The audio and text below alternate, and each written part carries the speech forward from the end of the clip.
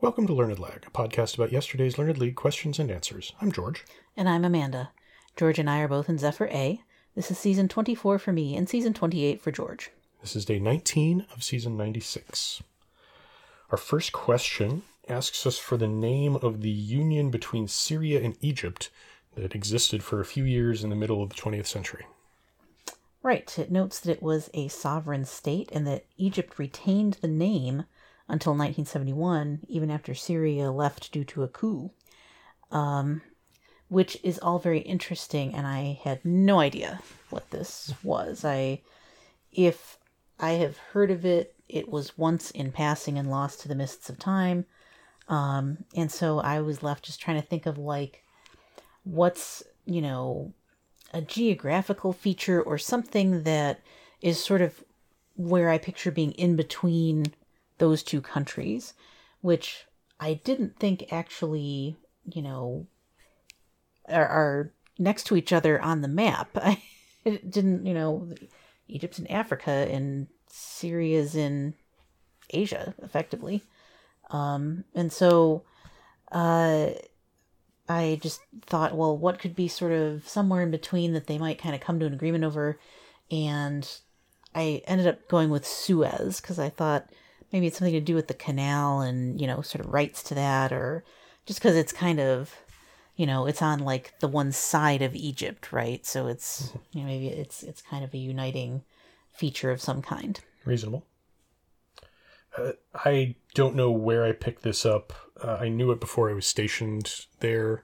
This is the United Arab Republic. Okay. And I don't really know anything about it. I believe it was kind of one of those pan-Arabic sort of post-colonial, okay, we're going to assert ourselves kind of ideas, and that Egypt and Syria kind of went first, and we're trying to get other countries in that area to join as well. There's probably some component of anti-Israelism in there because that's the country that's between those two. Yeah. I believe Jordan as well. I'm not sure whether Israel and Syria actually touch, but sure. But yeah, they're not contiguous. So yeah, I said the United Arab Republic, and that was the correct answer. Well done. Yeah. During all the time that I was there, and this was about 6 months, and saw as many monuments and plaques as I could find, or at least the ones that were also in English. No mention whatsoever of the UAR. Was not a thing that they commemorated. Huh. I don't know whether that's because I simply wasn't going to the right places or whether they wanted it to be forgotten, but it was not a thing. It does seem like it didn't have a lasting impression. Yeah. Speaking of which, question 2 gives us the title of 2 documentary miniseries, Trainwreck and one by HBO that was subtitled Peace, Love, and Rage, and asks what music festival they both documented. So I knew this was one of the latter-day Woodstocks. I remember not being able to go to either the 25th anniversary one that was in 94, nor the 30th anniversary that was in 99. And I had to think about, well, which one was the one that was kind of more bad? I know that both of them were sort of excessively corporate, very kind of the MTV version of Woodstock. Right. But then I just sort of figured, well, I was farther away from the 99 one. I was stationed in Europe at the time, whereas when the 94 one happened, I believe I was in Indiana, having just graduated college and started on my Army stint. So I figured, okay, that one I think I would have heard less about, and the unruliness and violent chaos wasn't quite kind of as firmly ensconced in my mind. So it was probably the 99 one. And then I logicked my way into, if it was that bad in 94, would they have had one in 99? Because they didn't have one in 04. Yeah, they haven't been having them every 5 years. They stopped. And there was probably a good reason for that, which means it was probably the second one, or the third one, if you want to say that there's continuity there, the Woodstock 99. So that's what I said. Good, great logic there. Yeah, this one I think a wrong answer was seeded for me because I read a fairly long article about how Mountain Girl, the kind of den mother of the Grateful Dead, and kind of the center point of several '60s counterculture tangents, had that she's coming out with a memoir, I think, or is working on a memoir. And so this article is just kind of her remembrance of the time period and, with warts and all, kind of. And the Altamont Music Festival, which ended in tragedy, is what came to mind for me when I saw, the subtitle like Peace, Love, and Rage. Sure. Like Altamont was post-Woodstock. It was, meant to be sort of like the West Coast version, and it was just kind of a tragedy, essentially, with people dying and so on. And so I thought, surely that's what this could be exploring. I remember those, sort of Woodstock reboot festivals, although if pressed, I think I would have said there was only one of them. And I wouldn't have said that either of them was, violent enough to be described the way this question does. I certainly wasn't in the market to go to them. That's not the kind of thing that sounded really enjoyable to me. And so, those didn't even enter my mind at all. I just thought this sounds exactly like how you would describe a documentary about Altamont. So that's what I put down. Reasonable. It was Woodstock 99. Well done. Question 3 asks us for a word defined as an aristocrat or person of high birth, which dates from the Roman Senate. Yes, and I want to call out the word generally here, because I feel like that's a bit of a misdirect, and I'll explain why. So I was trying to think of, I do pretty well with language questions. And so I was trying to think of all different words I could think of that would be around the aristocracy, nobility, just all those different possible terms that we use in English today to refer to people who are in these positions. I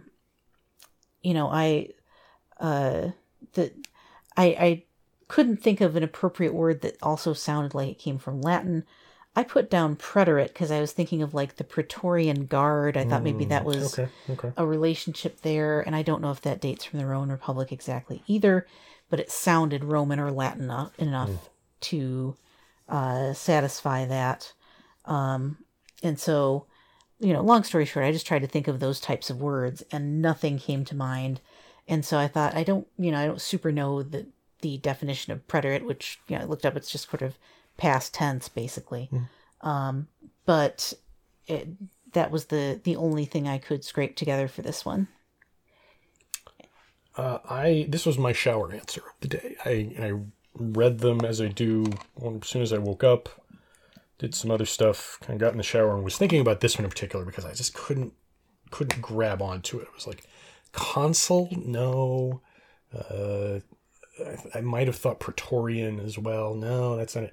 And then I was just doing my thing in the shower, and then suddenly patrician. Like, yes, okay, patrician. What does that come from? I believe that's one of those old Roman words that you think of serious men standing around in togas debating things. Patrician, yeah, and then it just kind of became like this sort of tweedy aristocrat, New Englander sort of.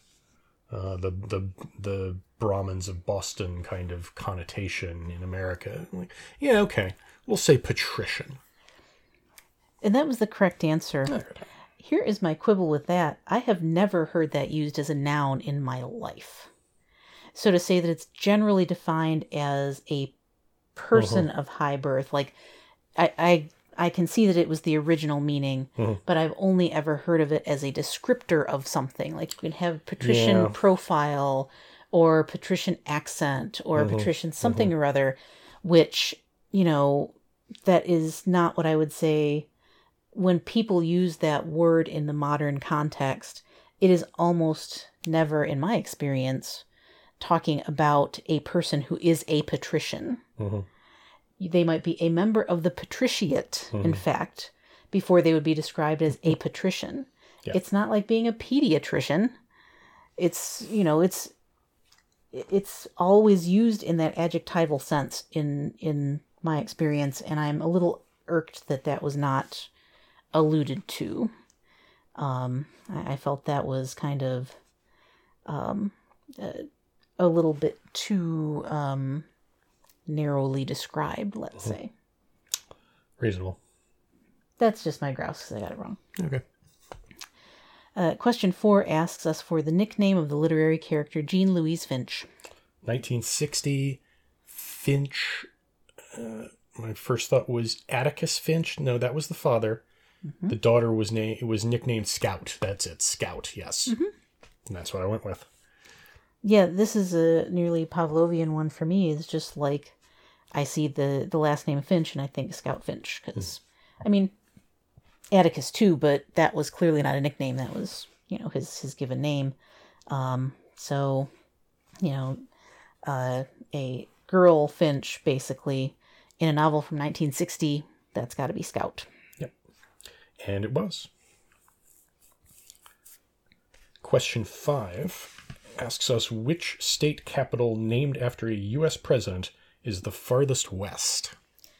So this is one where I can finally, I don't know about finally, maybe I've used it before, where I can give credit to my daily practice of playing the game Statel, which is one of the sort of further afield Wordle offshoots. They're the same people who created Worldle, which gives you just basically like the silhouette of a country, like the shape of a country as you'd see it on the map, and asks you to name it based on the shape. Statel does the same thing with the 50 states, and I think it gets the territories in DC in there too, actually. But if you get the state right, and you have like 6 guesses to get it, so it's pretty easy, then you have a bonus round where you get to where you're asked to name the state capital, asked for the to pick the flag out of a lineup of like 8 choices. Also pretty easy because a shocking number of U.S. state flags have the name of the state on them. They do the same bonus round in Worldle, which is much tougher because those are a lot more symbolic and a lot less having words with the names of things on them. But in any case, then there's like a quiz round with, state population, landmarks, kind of gives you a nice little chunk of trivia about each state. And it's really helping me reinforce my understanding of state capitals because I never committed those to memory solidly. All of that said, my first thought on this, because I feel like, and we talked about this a little earlier, I feel like this specific trivia question came up previously, and it might have been on Jeopardy a few weeks ago or somewhere, some other show that we watch. And I think either we or the contestants guessed Madison, Wisconsin, which didn't turn out to be the correct answer, I guess. But that was the first thing that came to mind, I think, because one or the other of us or a contestant had come up with it in that context. But I did the right thing and went through my little memorized jingle, basically, about the 50 state names in alphabetical order. And when I got to Nebraska, I went, oh, wait. Nebraska's capital is Lincoln. Thank you, Statel. And that is definitely the furthest west of any that I could think of that would have a presidential name.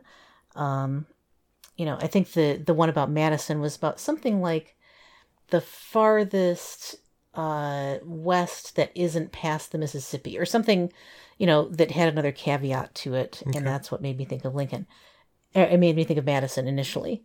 But in any case, once I got around to the letter N in the state list, then Lincoln, Nebraska came to mind. And so I did put down Lincoln. I this was actually the one I got last, despite it Oh. being my shower thought, because I was also kind of my first thought is, okay, there's Jefferson City, and there's Madison, and there's Jackson, and I remember looking at them and finding out if you look on a map and you just look further east-west, they are shockingly close together. Yes. Like the three of them are just and it's kind of surprising which is which. So I was sort of trying to figure out, okay, is it Jefferson City is the farthest west, or was that the one that we were most surprised was very far east? Because it's actually very far east in Missouri. And Madison is sort of middle Wisconsin, east-west wise, Right. or at least middle lower Wisconsin. Yeah. Wisconsin, east-west wise, and then Jackson, of course, in Mississippi, and I can never remember which of Mississippi and Alabama is on the left and the right. So I'm thinking of those, and then I just kind of randomly think maybe it's not one of the. What other presidents have capitals named after them? Washington? No, that's not Lincoln, Nebraska. Lincoln. Okay, Lincoln is way the hell west of all of those. Okay, Good, we're done. Lincoln. Yep, and that was the correct answer. For future reference, in case it ever comes up, from east to west, it's Madison, Jackson, Jefferson City, Lincoln. Okay. So Madison is actually the farthest east. Oh, okay. Interesting. Are there any other state capitals east of Madison That are named after presidents? I can't remember. I feel like not. I didn't think about it. Okay. Because I remembered those three in particular that were horrendous to sort out. Yeah, I mean, a lot of them, of course, like from that side of things, weren't named after like presidents and founding fathers, Right? Because they were already there. Yeah. Those are the cities that were selected for them. Yeah. So, yeah. Finally, question 6 asks us essentially what scientific measuring instrument was made possible by the experiments of Evangelista Torricelli. Specifically about atmospheric pressure and pushing water up in a tube if you invert the tube over liquid.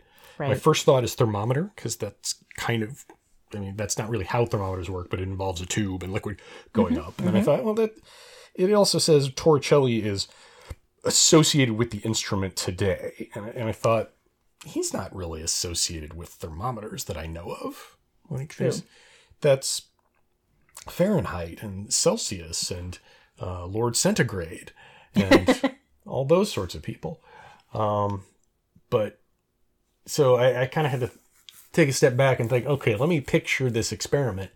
I thought, oh, pressure, the higher the atmospheric pressure, the higher the water is going to be in the tube. That's a barometer. Okay, is Torricelli associated with the barometer? I have no idea.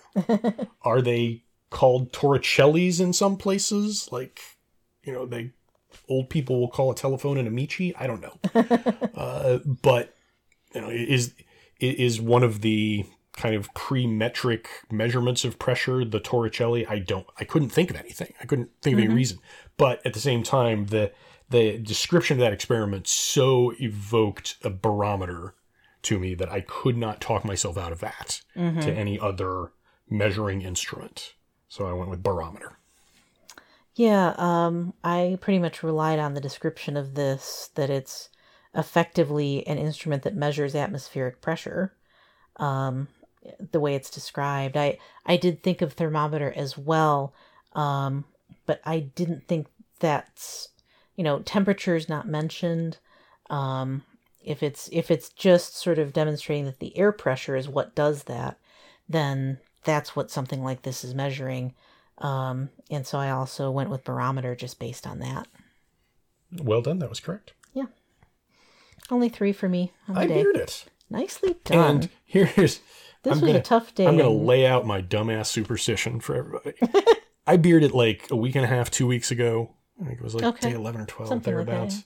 Like that, and I was having a low day that day, despite bearding, which kind of made me feel good that my mental state was not as tied to this game as I think it is sometimes. Sure.